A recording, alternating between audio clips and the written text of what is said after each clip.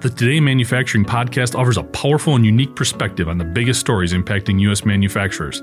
Anna Wells, David Manti, and Jeff Ranke apply their experience as editors of industry-leading brands Manufacturing.net and Industrial Equipment News in providing in-depth analysis of the latest headlines. Their insight, along with a mix of humor and human interest, makes Today in Manufacturing a go-to source. Keep pace with supply chain challenges, electric vehicle developments, labor struggles, robotics, and more by listening, downloading, and subscribing to the Today in Manufacturing podcast.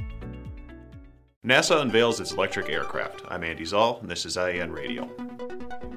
The latest experimental aircraft in NASA's famed X-plane program is edging closer to its debut flight.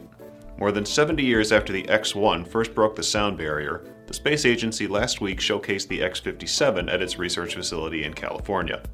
Instead of setting new speed records, however, NASA hopes the aircraft, named Maxwell, will take another step towards practical electric aviation. The X-57 program began in 2015, but was generally known to the public only through artist renderings or photos of a project still deep in the development phase.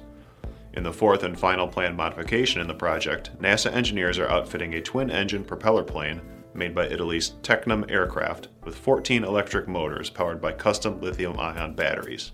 With the largest two motors now attached to the plane, NASA opened the doors of its facility at Edwards Air Force Base to give reporters from Reuters a look. The agency also developed a flight simulator to help engineers and pilots acclimate to what the X-57 might feel like. Although many private aerospace companies are working on electric projects, with some already taking to the air, NASA reportedly wants the X-57 initiative to develop electric technology that can help larger manufacturers meet strict government aviation standards. Like other electric aviation projects, the X-57 is constrained by the limits of battery technology, which means it will likely be limited to smaller planes or shorter flights. Officials said the aircraft, the first crewed X-plane in some 20 years, is expected to make its debut flight late next year.